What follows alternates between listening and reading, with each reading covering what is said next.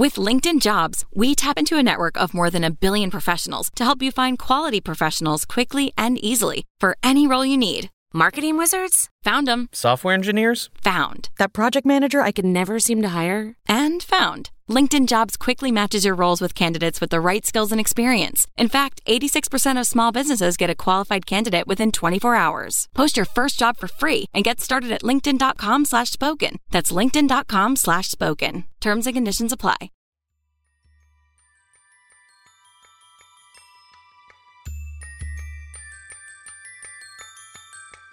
It was like something from a movie, like the police aren't coming. It was like something out of a zombie apocalypse film. You had people climbing up. You had people just getting closer. And we hadn't been stepping for long when the mob surged forward and pushed. I remember going down and in those situations, everything slows a little bit. So you can kind of almost hear individual voices as well as the mob. And I just thought, this is it. I'm going to get crushed to death now. Game over. I'm not going to, that's it. My life is over.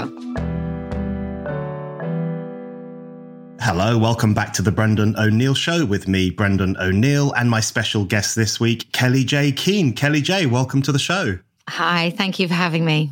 It's so good to have you back on. And to be honest, it is really good to see you in one piece. Watching that footage of the events that took place in Auckland just a couple of days ago on Saturday, we're now speaking on Monday, I did think to myself, what is going to happen to Kellie-Jay? Is this going to get really, really serious? So I want to talk about the incident, of course, in Auckland, what happened, what it was like, how we think we got to this kind of situation. I want to dig into all of that.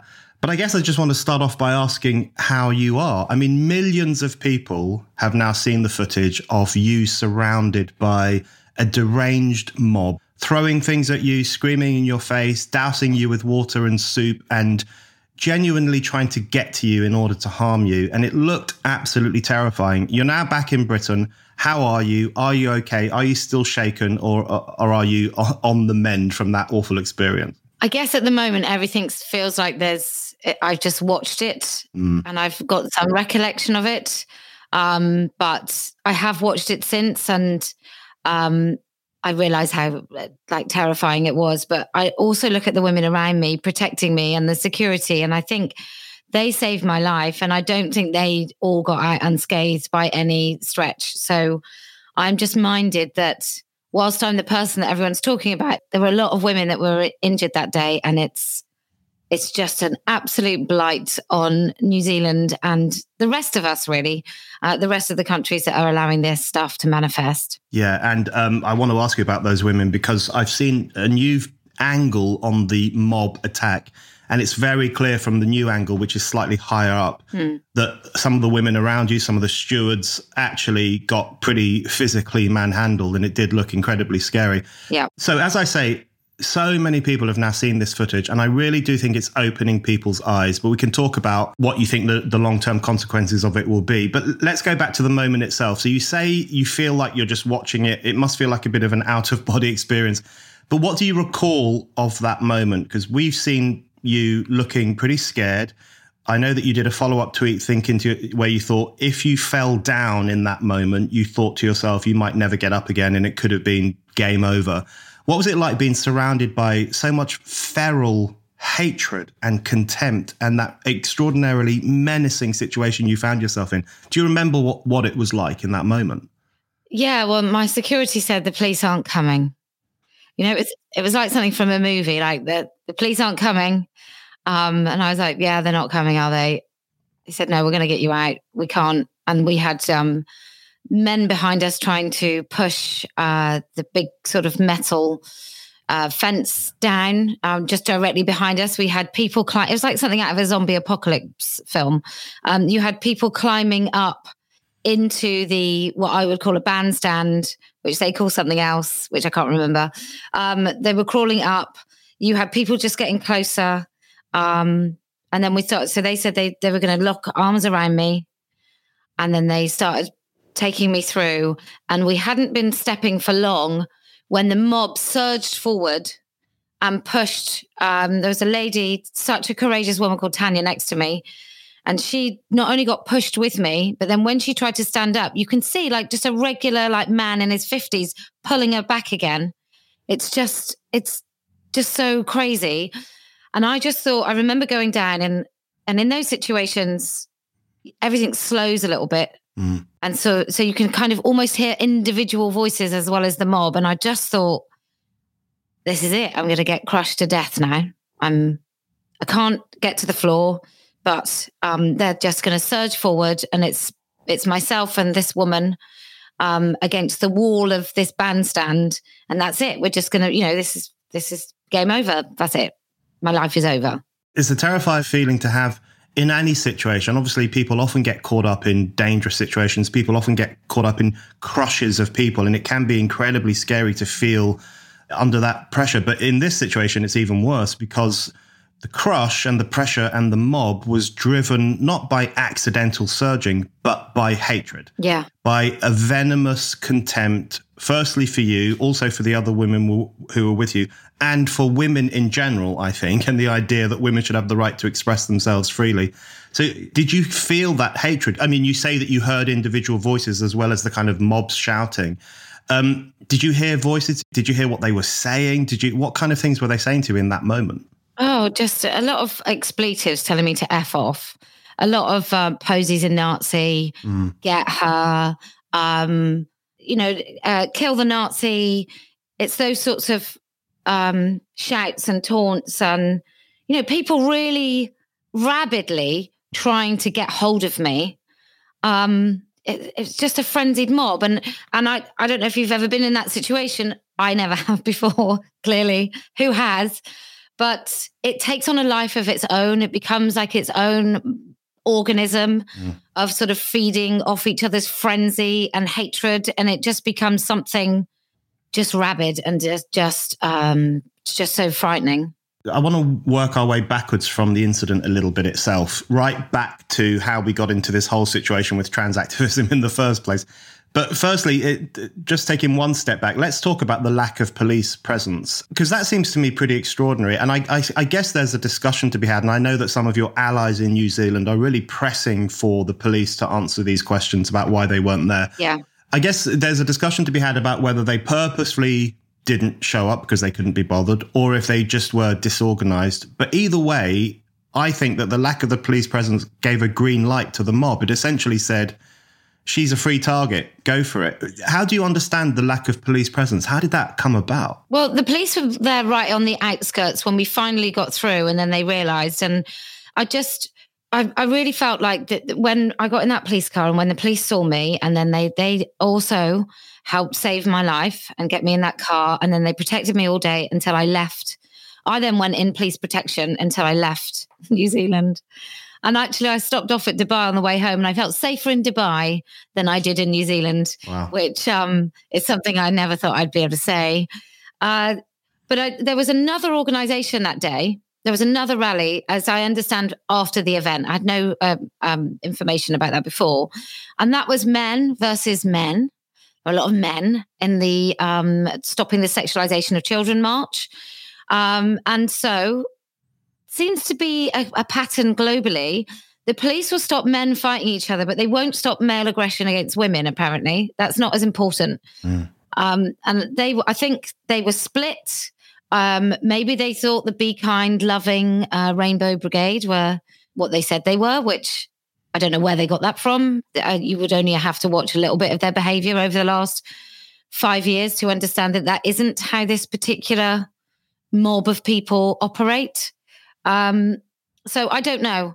I don't know why they weren't there, but I do feel the fact that they weren't there gave license, as you say, to people behave like I was literally the things that they accused me of, and therefore my life was of no value. Yeah. And I think that you've touched on something really important there, which is that the great awakening of the police, which I'm sure is happening in New Zealand just as it is in the UK, means that they often do take a step back when it's a trans mob or when it's a woke mob or when it's people whose ideology they fundamentally agree with. And actually, we saw a similar situation less violently at Hyde Park on Sunday, where Let Women Speak gathered. Venice Allen was there, your long-standing ally. And an extraordinary situation where the trans mob was screaming in the faces of these women, and they were saying the only good Nazi is a dead Nazi. So firstly, you have that rehash of the idea that women who talk about women's rights are Nazis, but then basically a threat. You should be dead is what they were saying. And the police walked away. So do you think part of the problem, both in the UK and in New Zealand, is when the police become politicized, when they become politically correct, they're less likely to treat all citizens or visitors equally when it comes to giving them protection from political groups? It's almost like the police believe there's two sides. And what I think they miss is there are two sides. There's some women who want to speak, and there's some violent aggressors who want to stop us. Now, I can't imagine why the violent aggressors aren't on the wrong side of the law. Yeah. Especially at Speaker's Corner, you get Jews and Muslims and Christians arguing about religion. These are not low-stake conversations, but they're often animated, joyful. They listen to each other. That isn't what this mob of trans activists, this is not what they come with. They don't come with sort of a heckler's veto. They come with an intimidation and a need to make us not speak. And so something has to happen before something does happen that causes injury or fatality. And I think that the police need to step up.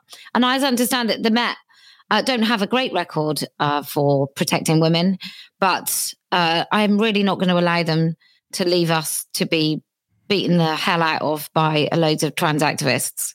It is staggering. We can come back to the British context shortly, but it is staggering that the Metropolitan Police, just after this report saying that they have institutionalized misogyny and so on, they still weren't willing to defend a group of women exercising their freedom to protest, their freedom to speak in Hyde Park. So sticking with New Zealand for just a bit longer, and that question of how this situation came about, because this kind of thing doesn't come out of thin air. It doesn't just happen out of nowhere when you have such a ferocious mob. I described it as almost like a modern day witch trial. It was like you were being marched to the stake and they were screaming and spitting and fuming. Really ugly scenes. That doesn't happen out of the blue. So we know that one of the problems is that the police weren't around, so there was none of that kind of protection one might expect. But also, just looking at New Zealand and Australia, because of course you were in Australia beforehand, in Melbourne and Canberra and other places, Hobart most notably, isn't part of the problem that in the 2 weeks preceding what happened in Auckland, there had been this drumbeat of demonization of you in the Australian press and then in the New Zealand press, where people accepted the idea that you were anti-trans. That's how they described you, as if that's the entirety of who you are. And you're an anti-trans person. They accepted that you were far right, especially following the Melbourne incident when some far right people turned up. They accepted all of that. And that demonization, I think, really goaded people around Auckland to say, well, this demonic woman needs to be attacked. So there's some answering to be done, isn't there, on the part of the mainstream media and mainstream politicians? Oh, gosh, the media in Australia and New Zealand is lost. I mean, it's so horrendous. They will just tell lies. Like, it's not even, they blurred my hand. I was doing a live stream and I was fiddling with the zip on my clothing. And they blurred my hand and said I was actually giving a white power signal while I was talking about the Prime Minister of New Zealand. Now, the Prime Minister of New Zealand got involved. Immigration got involved. There was a High Court hearing to try and stop me going into New Zealand. I became this monster. Like before I'd even got to Australia, there was talk about me. It was like I was a celebrity, like a huge kind of influential figure by the time I got there. And actually, thanks to the way they behaved, by the time I left, I am a hugely influential figure who hopefully has changed some of the landscape for women in both of those countries, and certainly that people are seeing what's happening to those women. But yeah, they'd had this High Court case. When I got to New Zealand, I was this woman said, "Oh, I can help you skip the queues," and then took me into a room and interrogated me for 2 hours and looked through all my cases. I got a note through my hotel door saying that they knew what I was wearing and they hated me and they could see me. And that was before I got to the event. And then the event just kind of finished it off.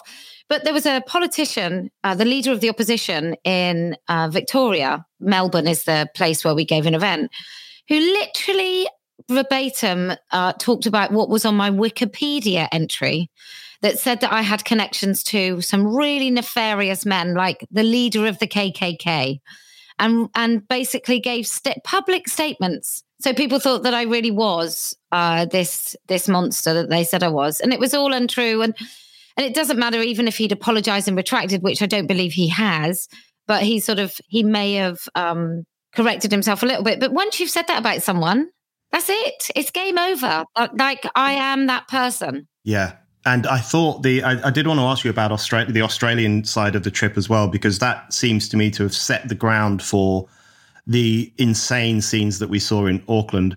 And it struck me that when you were in Australia, I was reading a lot of the coverage and I was reading all this stuff, this hate monger who has come to Australia and these stupid Australian women who are lining up beside her to spread their hatred. And when I was watching it, I thought the only hysteria I'm seeing is from the other side. You know, like the independent Senator Lydia Thorpe, who was knocked to the ground in some way, and she was crawling on her hands and knees, and she said, I want to get to that thing and tell her to F off or whatever, that thing being you. We had Nick McKim from the Greens. He's another senator in Hobart. And he said, let's stop calling them TERFs, let's call them turds, which means trans-exclusionary right-wing dropkicks. But obviously he used the acronym TERD because it sounds like shit. He was basically saying these women are like excrement, they're like feces, they are the lowest of the low. That's what he was saying. And yet we were expected to be more outraged by you wanting to stand there and say a woman is an adult human female than by these politicians who were demonizing you in the most grotesque way. So in Australia, there was a pretty mainstream push, wasn't there, to have you presented as this modern day Nazi? Yeah, well, dropkick also is short for drop kick and punt, which is rhyming slang for the C word. So that's what he called me in Parliament. And that other senator, Lydia, I was speaking and she tried to rush me. So she got moved by security and then police. And yeah, then she's crawling on her knees. I'm not the Queen. I don't need anyone to go get on their knees for me. But they're sort of treated as heroes. Like these people who say these vile things about me are treated as heroes. And what was interesting is very few, the Australian was good and so was Sky News over in Australia. Like both of those were fair and truthful. All the other places didn't even discuss what my issue was. They just said anti-trans. So there was no like, she campaigns to protect women-only spaces. There was none of that whatsoever. I could just be monstered. But, you know, you and I both know, because we've had these discussions many times, maybe your listeners don't, that I've been regularly monstered now for 5, coming on 6 years, successfully monstered. But that's just for a small bit. And then other people, I've had so many letters that say, I had no idea. I'd never heard of you. And then once everybody started saying that you were this terrible person, I looked you up and I went to your website and I love what you do and I've become a supporter. And I expect there will be a lot more of that in the coming weeks. I hope so. Okay, so just taking another little step back so we can trace how this all comes about. I want to talk about Hobart in Tasmania. The footage, I must say, the footage from there was quite funny. I mean, it was awful because there was a huge group of people. Thankfully, they weren't as violently minded by the looks of things as they were in Auckland. There was a huge group of people who were drowning out your voice. That's why they turned up. You say, let women speak. And they basically said, no way. That's their response. But your response to them was quite amusing, where you were saying, this is the worst place I've ever been. I think there's one point you said, this is even worse than Scotland, which did make me chuckle, I have to say. But was that a sign to you? Because I think Hobart was the worst place you'd been in terms of your public meetings before Auckland, of course. Was that Hobart a sign to you that things were spinning out of control? Because there was a situation there. It was just a vast number of people who were purposefully refusing to allow women to speak in public. Was that a sign, do you think, that things were moving in a really quite dangerous direction at that point? Yeah, and there were MPs. There were actual elected MPs in that crowd. So for me, I'm sort of stood there and trying to speak. And there's a lesbian with disabilities who'd nursed gay men through the HIV crisis.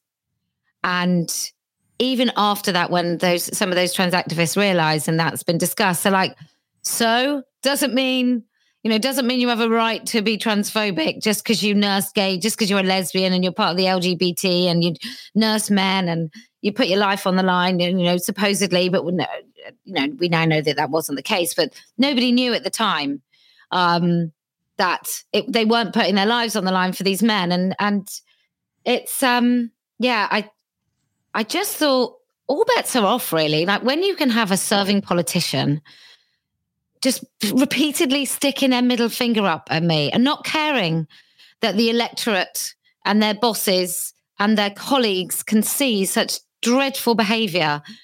It's just insane. It's civilized behavior has just disappeared. Yeah, absolutely. Okay, let's talk about Melbourne then, because Melbourne was also a bit of a turning point. I feel like your visit down under was full of interesting turning points. So Melbourne was the city as you say, capital of Victoria. It's the city where the far right turned up. So a bunch of blokes in black, and they were doing Nazi salutes. I think they had a banner saying "Destroy pedo freaks" or something like that. Yeah. And of course, this was instantly held up not only by media and politicians in Australia, including Daniel Andrews, the Premier of Victoria. He made a comment condemning those people. What a great guy. Yeah. the lockdown tyrant now wants to attack women who want to speak freely in public. So not only there, also here, of course, on social media, loads of commentary, people saying, "See, I told you so. Posey's a Nazi and transphobes in general are Nazis." That was the general tenor of the discussion. So just tell us what happened in that situation, because you had no association with these people. You didn't invite them. They weren't welcome. You presumably were as surprised as everyone else when they showed up. Yeah, well, we sort of try and attract a certain number of people. I've never actually thought, women's rights, who'd love to come and support women's rights is those men that still think Hitler is some sort of hero. So when we were in Parliament, so that's where we came from to come out to the group, and we was the MP Maura Deeming, who's now been suspended, and myself, and we came through, and the security said, "There's some men out there, all in black with black masks," and I was like, "Antifa," because that's what we've experienced everywhere. So I thought they were Antifa. When we come out, it's obviously all the people who've come to speak are delighted. So it's quite chaotic. And then there's loads of trans activists, both on blocking the road. So when I look out to my right is all trans activists. That's one group, I believe. So that's one group that have gathered. And then there's another group of trans activists that are directly opposite the speakers. But the police have given us a really good buffer zone. And then there's these men, but there's also some men for a freedom protest. So that's who I can see these freedom protest people. And I'm not really thinking then, where are the Antifa kids?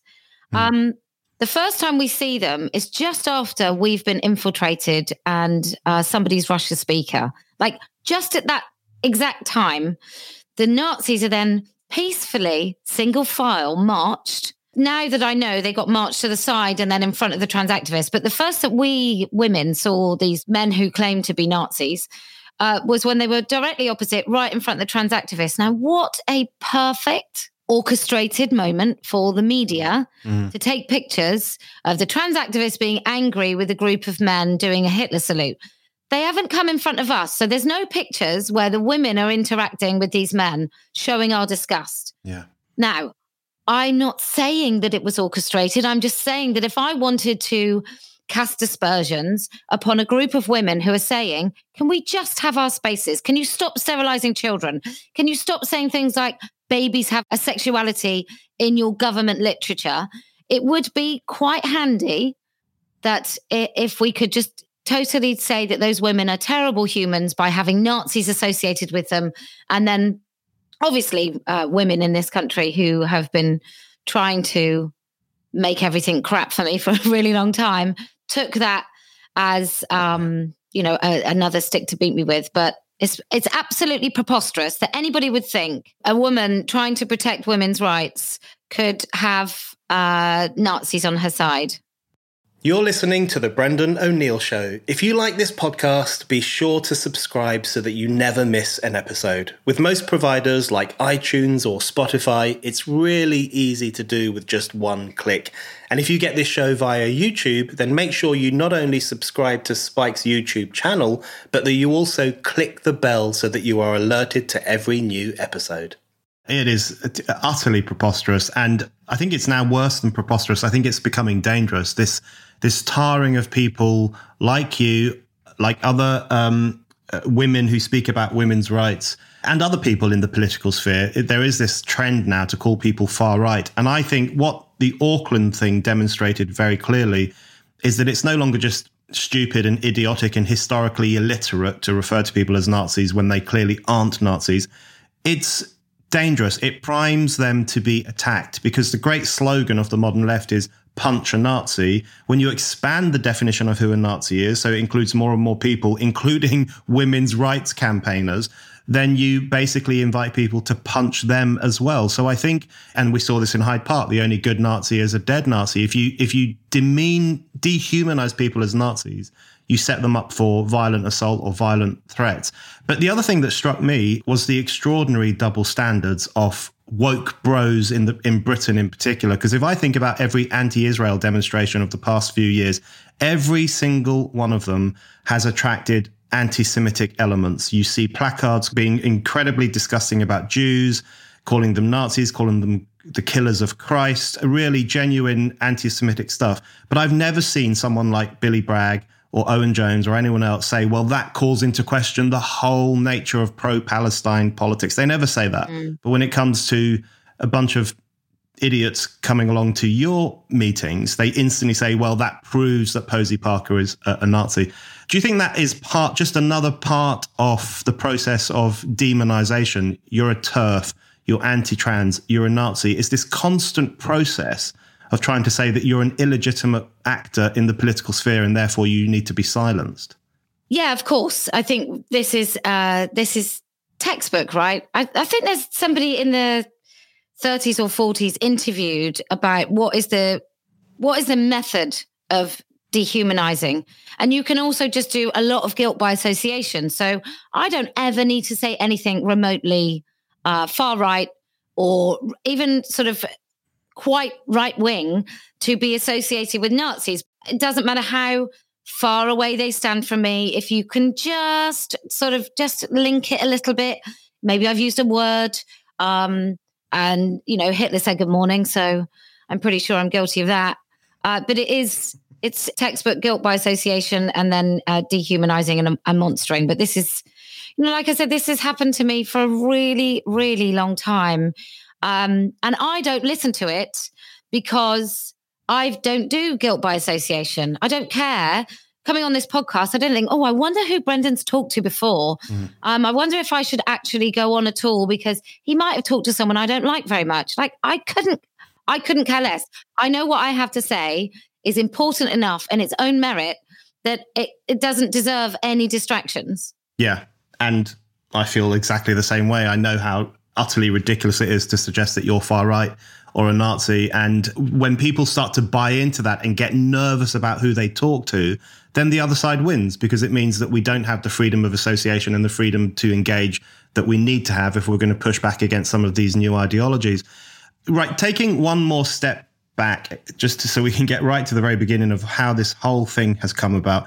I did want to ask you mentioned there in passing women who have been demonizing you for a while, especially here in the UK. And I did want to ask you about that because I find that very disturbing too, that there are sections of the gender critical movement who have a real problem with you. And I noticed that in one of your first comments after the Auckland mob, you did mention this. And we know that there are sections in the gender critical movement who have referred to you as a pound shop Marine Le Pen. They always seem to call you pound shop, which I think might have a bit of a class element to it. But they also, brand you as far right and you mingle with the wrong people. And they've been doing that for quite some time. And then what we see in Auckland is a situation where those same things are said about you, but with fists and shouts and the throwing of placards in your face. So there is a connection, isn't there, between, sadly, what some gender critical women have said about you, which is untrue. And they've set in motion a narrative about you that is actually quite problematic. I know. And I think it's being female. It's not my first rodeo. I'm 48 years old. This has happened at school. This is a female way. This is a dishonest way of it's sort of psychological warfare.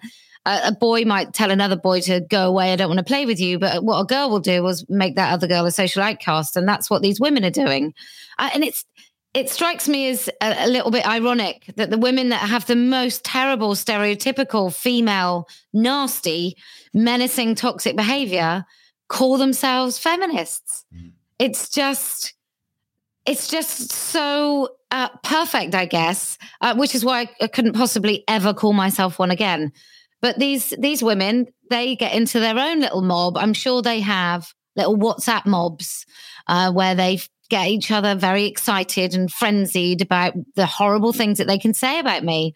And it just reminds me of, schoolgirls. And they get called the head girls sometimes because of this. It's not because anyone thinks that they're superior. It's because the way they behave in this sort of Heather's sort of toxic female way. And they don't even have to be evidence, right? The first woman Women's Place did something to me where they sort of alluded to the fact with no evidence and no sort of concrete accusation that I was racist and Islamophobic.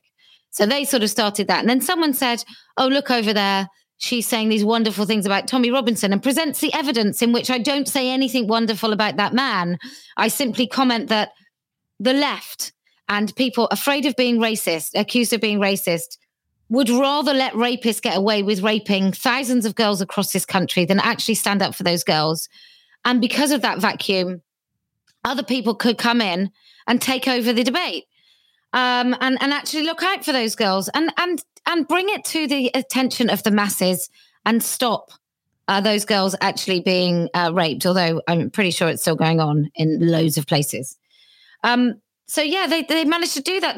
They sort of say, hey, look, she's painting the fence black and I'm, sitting, sipping cocktails. It's just, it doesn't need to be true. They just need to have said it and that's it.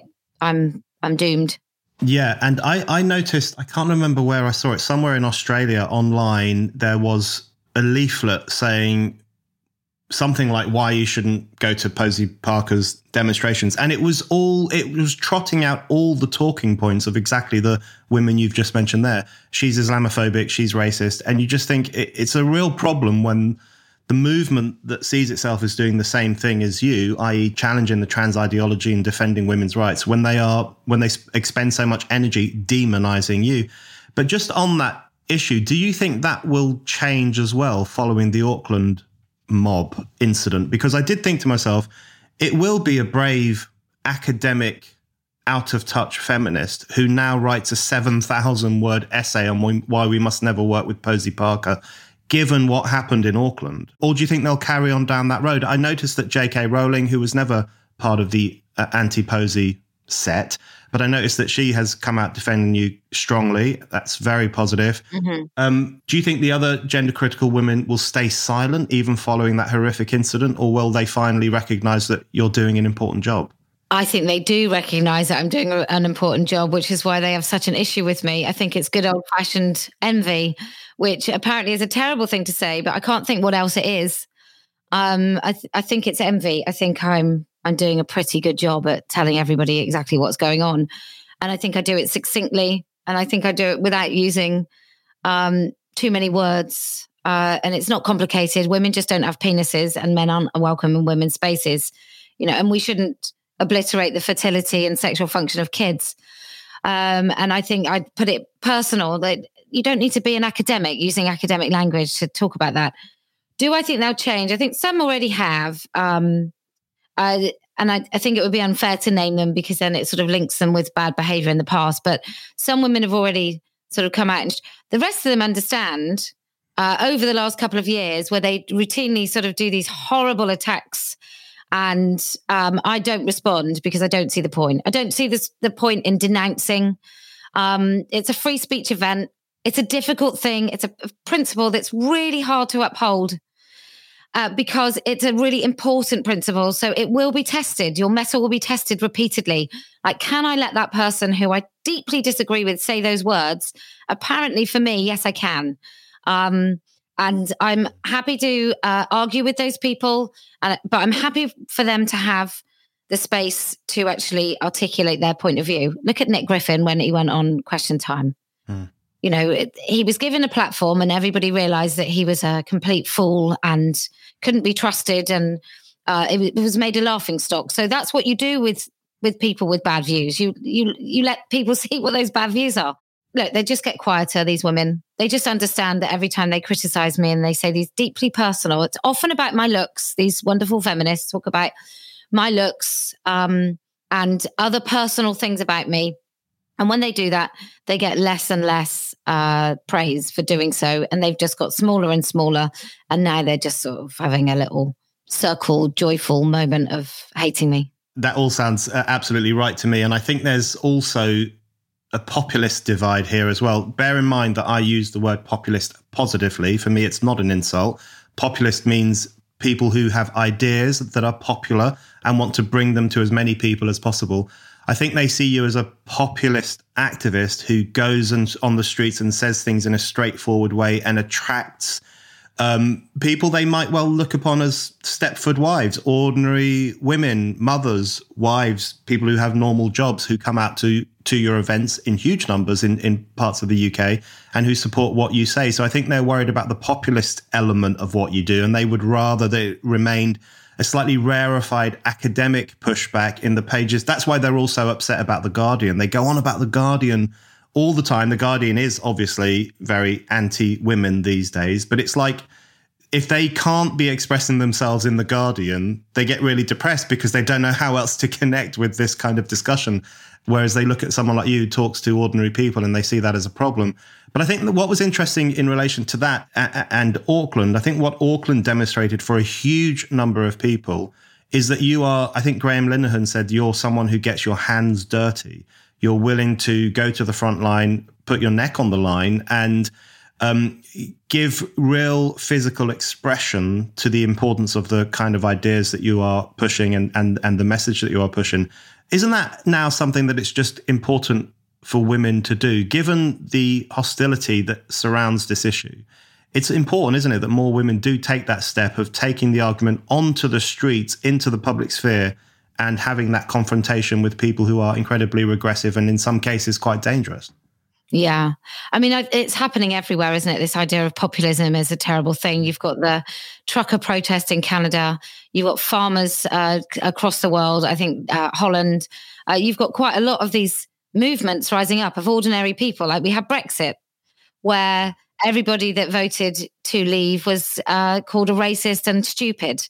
So there really is a class war. And I believe that my role in this particular culture war is to save women, and it is a class war. And I don't mean women as a class. I mean working class people are far more likely to suffer under this idea that we don't know what biological sex is. Yeah, absolutely. I really agree with that.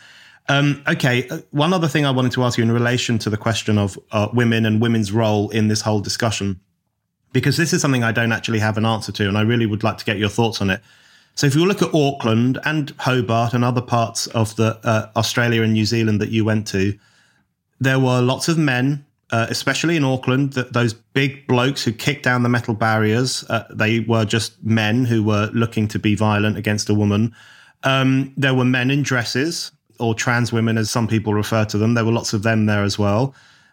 But there were also lots of women. And this actually came up. I did a discussion on New Zealand radio about all this yesterday, and this did come up, and I didn't have a ready-made or very good answer. The presenter said to me, but there are lots of women there, especially young women. Now, you've seen that yourself. You've seen these people shouting at you and screaming at you alongside men and alongside so-called trans women. How do you explain that? How do you explain the attraction of this issue to younger activists, younger female activists in particular? Well, I often say at my rallies to these young women, you hate us, but you will become us. Like, you will become a middle-aged woman. You will be far less attractive to men when you're in your late 40s. that will happen to you. You will lose your relevance and your youth and beauty will fade. And then you'll just be a female body. So I think it is that. And I hate that idea, because I think that is something that feminists have been talking about a long time, this idea of internalized misogyny. But it goes along with the social cohesion, the role that women play generally in evolutionary biological terms. I think we are the cohesion. And so those girls more than ever want to fit in with their peers. They're very frightened of not fitting in.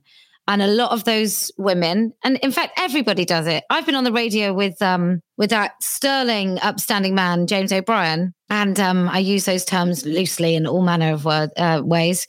But he interviewed me about men and women's spaces, and it was about Topshop changing rooms, and he got really nasty. So he started saying, yeah, but if I'm in the changing room next to you, what do you think I'm going to do? Like, what am I going to do? And he really dismissed any concern that I would have for myself or my daughter being in a changing room with men in that changing room. The very next person that he talked to was a man calling himself a woman who had a man's voice. And he said, I'm just frightened of going in the male changing rooms. And James was like, oh, mate, we got your back, mate. We got your back, mate. And I think there is a little bit of that these girls carry such disdain for themselves and other women that they are willing to listen to the moaning, whining, I just want to pee, those men that call themselves women, that they are happy to see women as the aggressor. They've got some bizarre notion that they are in this equal place with these men. And they have no idea whatsoever what they're going to lose. But ultimately, I think it comes down to, they hate us, but they will become us. Spiked couldn't do what we do without the generosity of listeners and readers like yourself. Those of you who donate £5 or more a month or £50 or more a year are eligible to become a Spiked supporter. Being a Spike supporter gives you access to a whole range of perks, including discounted or free tickets to all our events, discounts in our shop, and the ability to bookmark and comment on articles. So become a Spike supporter today by going to spiked-online.com/supporters. That's spiked-online.com/supporters. That's a really good way of putting it. And I think the generational divide is fascinating. It does tend to be women of a certain age who are pushing back, whereas the younger women, I guess, partly because they're young and young people sometimes buy into stupid ideas, but also they've been inculcated with new ideologies through the school system and the university system. Thankfully, people of our age escape that stuff and still have some capacity to think a bit more freely and a bit more independently, which is incredibly important. You mentioned there James O'Brien and that run-in you had with him on his talk show. I did want to ask you, not about him, but I wanted to ask you about the fact that while you were down under, some men really gave the game away, didn't they? There was a cartoon of you in the New Zealand Herald by Rod Emerson, which is just absolutely beautiful, politically speaking. It's got you with your megaphone, very small. He's done you as a tiny little figure, and this huge, hairy male hand pointing down at you like the hand of God, saying your turf propaganda is not welcome here. That was great. He also portrays me as I look a lot older, a lot fatter than I mean, maybe I am that fat and I'm just deluded, but a lot older and a lot fatter and a lot sort of grotesque looking. But oh my gosh, it's like, if I did a cartoon to depict that man, I just show him holding two guns and just pointing them at his own feet, because it was such an own goal. How could he not see when he was drawing it that that's exactly what's going on? It is a man's hand. And you'll notice the fingernail is long, because actually what he's drawn is a so-called trans woman. So he's drawn a man's hand. Yeah, this tiny little woman basically saying, do as you're told. And that's exactly what I'm standing up to. And I thank him very much. When I first had a cursory glance over it, I assumed it was someone on our side that had drawn it in support of me. So yeah, these men, it's what I call leakage. And they do it all the time, and they don't know they're doing it, but it's pretty wonderful. And it's very good to let everybody know just exactly what's going on. Right. So Kellie-Jay, just to bring us to the kind of concluding thoughts, I guess I want to ask you, you've already touched on this in things that you said. I want to ask you what the message is. I mean, lots of listeners will be aware. They'll know about your work. You've been on my podcast before a few times. There was so much noise and nonsense in Australia and in New Zealand, and also there was violence as well. The thing that you're actually trying to say was often drowned out. I mean, literally drowned out by people with megaphones and making noise and so on. So just to remind us what this is about. Listeners can't see you, but I can see you now. And behind you, you've got your banner saying adult human female. That is obviously your slogan. A woman is an adult human female. If you were born male, you will die male. Those ideas, which seem to me really basic and important. But this is about protecting women's freedom and women's spaces, isn't it? And it's also about protecting children and I guess young gay people from going through the transing process. So just give us a reminder of why it is that you're willing to put your head above the parapet so much. Well, I mean, to be bloody minded, I'm just not having it. I'm not having my daughter not be able to walk about this world and have some of the advantages that I had, which is female-only space and being able to talk about women's rights and us knowing what a woman is. In the next 6 weeks, I'll be launching my political party, which will be this message. And then, sky's the limit, really. But a woman is an adult human female. We don't have penises. No woman has a penis. No man has a vagina. There is no such thing as non-binary. And transitioning children is profound abuse, which is how I start most of these talks. Not in Auckland. Not in Auckland. That was more like, I'm not a celebrity, but please, can you get me out of here? But I've met mothers who've lost their kids to this cult. There are other countries so much worse than here. And I do fundamentally believe we have a duty in the United Kingdom because, well, certainly in England, because we've done so well, by hook or by crook, because we've done so well in keeping some of the most vicious wolves from the door, that we have a duty now to totally take this back to a time where people didn't pretend they didn't know what a woman was, where we don't have legal fictions, where we don't have a GRA, a Gender Recognition Act and certificate, where you can actually falsify documents into saying a lie. I'd like to take us back there so that we become the blueprint of how women can regain their rights right throughout the world. Obviously not in countries where rights are a totally different thing. I can't possibly talk about women's rights without thinking about women in North Korea, Afghanistan, Iran, and other countries where women have a totally different enemy, or rather the same enemy, but a manifestation of it in a totally different way. So, yeah, that's the message. We're just not having it. And more women are angry, and more women understand just what is at stake. So let's just look forward as a kind of concluding part. Let's look forward to what's going to happen next. So you mentioned political party. I would like to hear more about that, if you can say more about that. But alongside that, I did want to ask you what you think's happening in politics back here at home in the UK. The Scottish situation, the fall of the Sturgeon regime, although if Humza Yousaf takes over, I'm not sure the position of women will improve very much.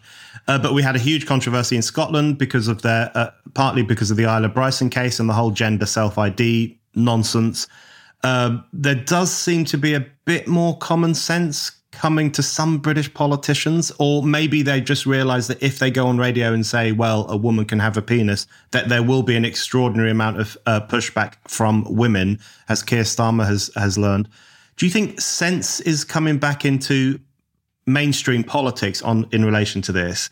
Or are they just all playing a bit of a game where on the one hand, they don't want to tick off the woke lobby and the trans lobby, and on the other hand, they don't want to get pushback from people like you, so they're trying to play it a bit safe. What do you think is happening in British politics, and what might you and your party do to shake that up? I'm going to answer the last bit first. So my party's going to launch in about 6 weeks, and the main focus of that is I'm going to run against Keir Starmer, and we're going to have a look at women running in other positions, so councillors, police and crime commissioners, these sort of places where actually democracy is a little bit more direct, that a vote actually is a direct vote to get someone elected.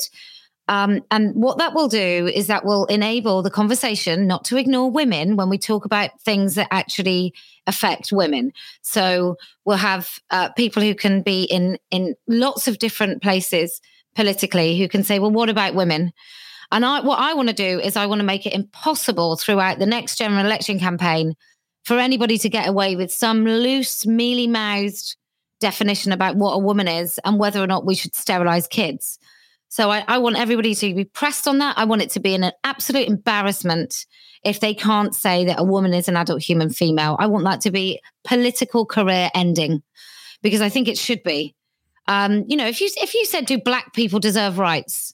That would quite rightly, if somebody was loose with that sort of, well, it depends what a black person is and some people feel black. I think we would all just say, what a despicable human being. They have no business in politics whatsoever on a large or small scale. So we need women to appreciate that we are enough to be a single issue. And often women defer to something else before they think about women. So women on the left in particular often think about left before they think about women, which is why women on the left have failed so spectacularly in convincing Labour to do anything other than just continue on this crazy, nonsensical, misogynist path. What none of them realise is before the next general election, everybody's going to have had enough of this. We are going to be in a cost of living crisis where people really can't pay their bills. Nobody's going to give a royal rat's arse about somebody's pronouns because they'll be worried about whether or not they're going to have a house. And I think what's really dangerous for the state of politics right now is that we've got a Conservative Party who aren't looking after people. And really, we deserve an absolutely amazing opposition to hold them to account. And what we know is even if Labour get in tomorrow, the Conservatives aren't going to be a great opposition either. They're both so dreadful that maybe it's time, I would say to anybody, if you have any aspirations whatsoever of being an independent MP, this next general election is the time when you just look at what do the people in your constituency genuinely need. And it's not political posturing and trying to keep to one side or another and having no convictions whatsoever and only caring about your own political ambition and career, which is most politicians, I would say, in the House of Commons right now. So that's what I think of politics right now. And as much as I love the women of Scotland and the people of Scotland, I think Scotland is so doomed. Okay, one more country to ask you about. I think next you're going to Ireland. Is that right? In next month? Yes. And I wanted to see if you had any sense. Obviously, I go to Ireland all the time. I go to a very rural part of the country where people have no time at all for pronouns and other kinds of nonsense. But I want to get a sense of what you think that might be like. There's obviously in Ireland at the moment, there's the Barbie Kardashian case, which is another psychotic case of a very dangerous man being put in a woman's prison in Limerick. And there are other huge problems in Ireland as well in relation to this issue. Do you have a sense of the amount of solidarity you guys will get there and the amount of pushback you might get? What's your sense of how things lie in Ireland? Well, I think it's the same as the other countries where it's quite bad. So in Ireland itself, as opposed to Northern Ireland, I think people are really nice. They sort of think that, that everything will work out in the end and everyone's a little bit apathetic because everyone's pretty decent. Everyone just is very much live and let live. But I think governments take advantage of that at their peril. And then eventually people get really cross. So I think there are a lot of women throughout Ireland. I certainly send a lot of T-shirts there and I've got quite a large audience. My second largest audience is Irish. But the most remarkable thing about the women in Ireland, certainly in Northern Ireland, is those women will have been on opposing sides of the Troubles. And they will work together for this issue in a way that women on the left in this country can't. But these women they just don't talk about it. They just say, look, this is a single issue. It's really, really important.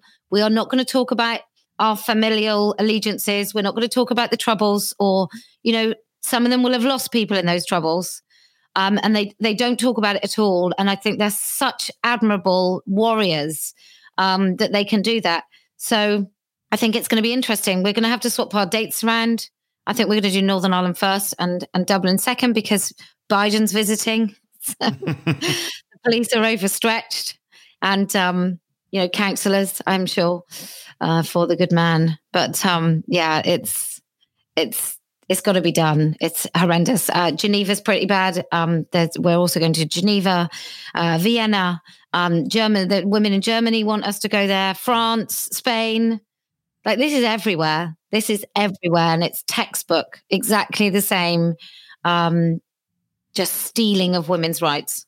Okay. My final question for you then is, I'm really glad you're going to these places. I've also noticed in Spain and Germany, when I've been there is a real bubbling movement of critical women who've just had enough of this nonsense. So it's really positive to hear that. But I just want to ask you what impact, you might not have had time to think about this because it only happened a couple of days ago. You've been flying around the world and becoming the source of lots of discussion. But I wanted to ask you what you think the long-term impact of the Auckland incident might be. I mean, so as I say, millions of people have now seen this. They've seen a woman, well, a group of women. There was other women there as well. They've seen you be attacked and monstered and had things thrown at you and had soup thrown in your hair. They've seen that great selfie that you were taking of your stained hair, which I think is going to become an iconic image.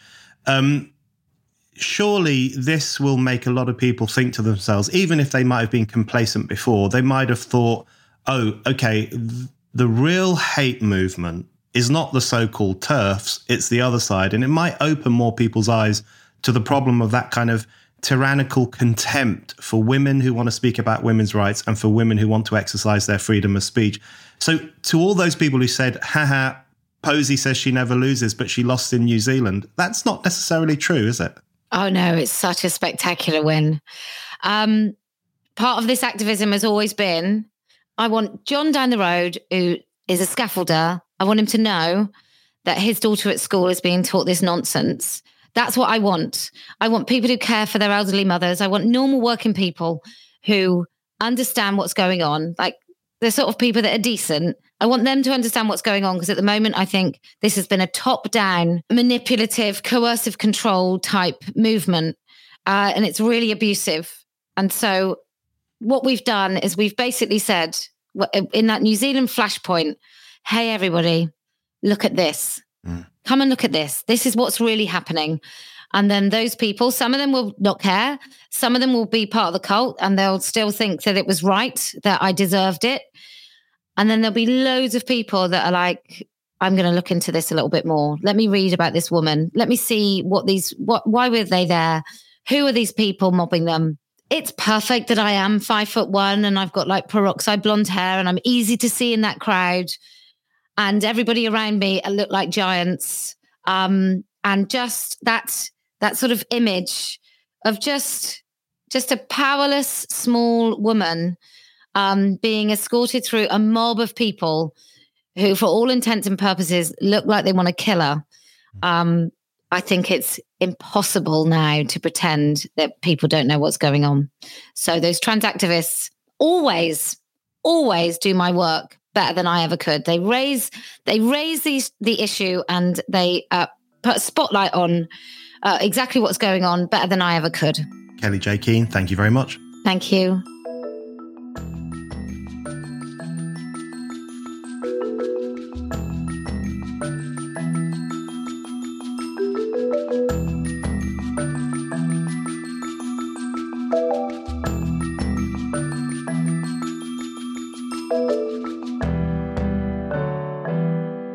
Thank you for listening to The Brendan O'Neill Show.